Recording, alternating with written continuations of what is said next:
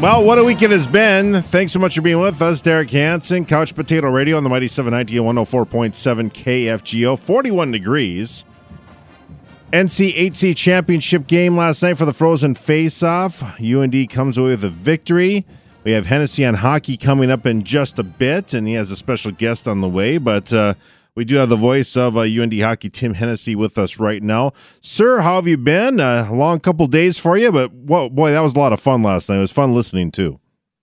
Yeah, you know what? It really was. I think they played. They came out in the third period. They played very well the first two periods. And here's my line, because I had a lot of people at 8 say, "Well, they didn't play very well the first two periods." I said, "Guess what? The other team's trying to, and they're pretty good." Yeah. You know. But they came out with just resolve in the third period and came out like savages and took over the game. And St. Cloud State, I think, is probably still wondering what the heck happened to them. That was unreal. Every time I was just sitting there, and what I did last night, I always tell you, I have my couple glasses of Merlot, and then I say, Google play KFGO, and I'm listening to you, and then I turn down the sound on the Wild, right? And man, between the two games, it's like boom, boom, boom, boom. It was just fun. So a nice way for a lot of those guys to end their career for those seniors at the Ralph. Yeah, it really was, and we had a chance to visit with Jordan Kawaguchi after, and very emotional. I thought what was really poignant was he said, since we were freshmen, we took this different route into the rink for every game and different than the other guys. And he said we were doing that, he and Colin Adams and Mismash and some other guys.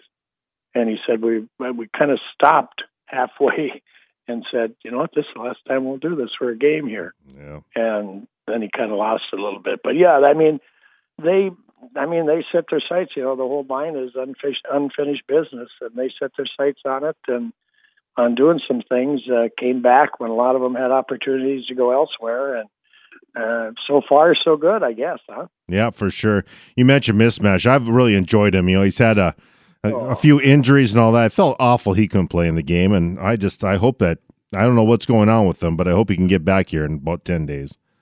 Well, I think it's awful, and I also, I'm not sure entirely talking to him that he's going to be back. And man. That's really bad. He's a point-a-game guy. You talk about missing a guy, and then last night, so you're missing him. You're missing Mark Senden, which does so many things for him.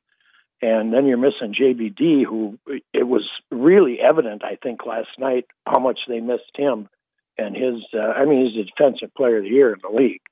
And he was probably the best defenseman in the league in the second half. I don't know if anybody would even dispute that. So that was tough. But you saw freshman Jake Sanderson step up, and he's just been great all year, and he's a phenomenal talent.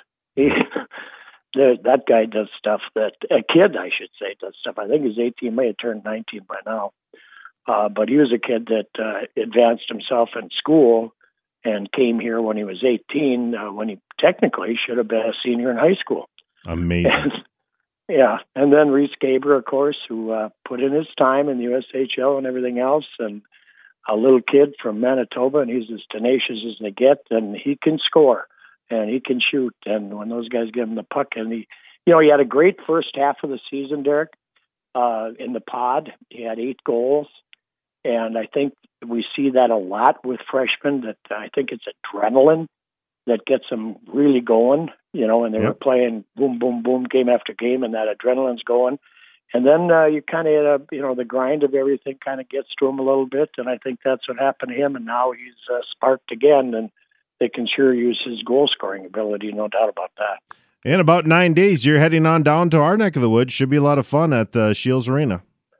Yeah, it will be. It's an opportunity to get to the national semifinals, and that's been their goal all along. I saw a tweet last night from Gage Osmus, and he had a picture on it showing the boys hoisting up the playoff championship trophy, and he said, "Throw that one in the blanker," because there's more to get. Right? Oh, nice. I like it. That's what they're looking for. I like that confidence. Well, we'll have the times of the selection show comes up on Sunday, I do believe, and we'll find all the details and times and the pairings and all that coming up for you. Tim, I want to switch gears a little bit because, last summer when we were playing back games, because there's no live sporting events whatsoever, we played back probably one of the more epic games when it comes to UND and NDSU, and you're part of the broadcast team and part of it here at KFGO along with Ed Schultz and Scott Swigman. You think about those two men no longer with us. So sad. And, of course, the guy who was doing the games for the NDSU side of stuff, our good friend Scott Miller. But I'm going to play you this. He's gone. Yeah, it's so sad, isn't it? But I want to play you this promo we're running because I doubt you've heard it. You're so busy up in Grand Forks. But I think this might give you a little goosebumps because you were up in the booth with Eddie during this time. Rivalry. Back to pass, Greenwald throws the slant. Kleinsasser, 40, 45. They're not going to catch him. He's got 4.5 speed. He's going to the NFL. He's in the end zone. Touchdown, North Dakota! Names, memories, sounds etched in our minds. Shotgun snap. Wentz throws it toward the end zone. Juggling it, trying to hold on.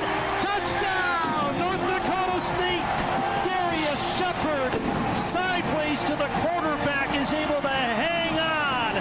My, oh my. You knew both those guys, and we'll play the rest of the promo, and obviously 1:30 is the pregame show. But, boy, those are some memories, huh? My heavens. I just think about those. Oh, I tell you, that call by Eddie was that's a classic. I mean, it is. It's an all-timer, right?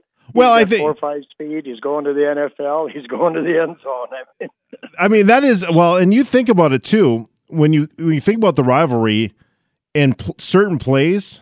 I mean that's on the Mount Rushmore of it, and there's no question about it. I mean it just absolutely. The play was no question about it, and as far as touchdown calls, that's got to be on the Mount Rushmore, right? Yeah, I mean for sure. it was. It's really something, and they're fueling the rivalry. I don't know if it's is heated right now. Some of these guys have played against each other, right? Mm-hmm. But I don't know if they really understand the nickel trophy thing and everything that went on and transpired in years past. The Rocky Hager, Roger Thomas thing, and the knuckleheads. Yep. Yeah, the whole deal. I mean, what the heck is that name of that documentary? And that was really good. Yeah, well, I know Matt O'Lean. I should try to get him on. He did that thing for PBS, and of course TNT featured on Fire and Ice way back when, and back in the mid '90s. So, yeah, there certainly was a lot there. And I think more than anything, when it really came to a head, I thought was when Roger Thomas resurrected the program, right? Because in the '80s, it wasn't much of a rivalry; it was more of a beatdown, to be quite frank. I mean, but boy, things changed, and the 3-4 defense Roger had, and Shannon Burnell, and it's funny. Someone texted me the other night. You give Shannon Burnell such credit, but it was the defense. I said it's hard not to put Shannon Burnell in there because his senior year finally getting over the hump that led to all the greatness with the back and forth of the '90s. Oh, and Shannon Burnell was crazy. On and off the field, this guy was nuts, I'll tell you. And what a hell of a competitor, though. And Shannon, I think, is back in Duluth, as far as I know. But, yeah, that was – and I remember the games. I remember one for sure when it was snowing and everything. And we, as a radio station, we were hosting a tailgate party. We had a lift truck that lifted us up for like a skybox in the corner. And I wasn't working the games then, so I was out with the rest of the fans. And, I mean, there were just things that went on. It was just nuts. It was really cool. I mean, there's a lot of things in the past, Derek, like I was talking to some guy today who said he just loved the old Ralph, the old Winter Sports Center, because you could hear the players and you could hear what was going on and everything else. And times have changed, but great memories, though, right? Oh, for sure. I mean, I think about some of the cold games I was at either Memorial Stadium or at Dakota Field. Ick. Yeah. On the concrete. Yeah, exactly. That was brutal. There was a game at Dakota Field that we all ran in the Bison Sports Arena. It was that brutally cold in November. You just couldn't take it. And there was a game at Memorial Stadium, I think, where I was listening to you on the way back. You're doing the post game, and I think Satter ran into the end zone. He might be listening right now, pointing at the defenders running in. I said, "Oh yeah, here we go." And I think he said, "Well, they're a very confident team, as you like to put." Yeah. Well, he could be confident because he was one heck of a running back. Right? Yeah, no question. Well, it's got to be fun. And just final thing before we get to your show, Hennessy on Hockey here. I think more than anything, UND wins, and they're in the path to win the conference championship, and even a close game. Let's say NDSU wins, they can say, "Hey, we're still the top dog." Being a conference game, that's what can spark this rivalry up, because it could mean the conference title coming up on Saturday. Oh, I think you're absolutely right, and I think if anybody thinks that, and I know there's a columnist on there that said North Dakota should be favored, blah blah blah. Hey, they're the champions. Yep. And they reload. They're like the UND hockey team. They reload. They don't. They're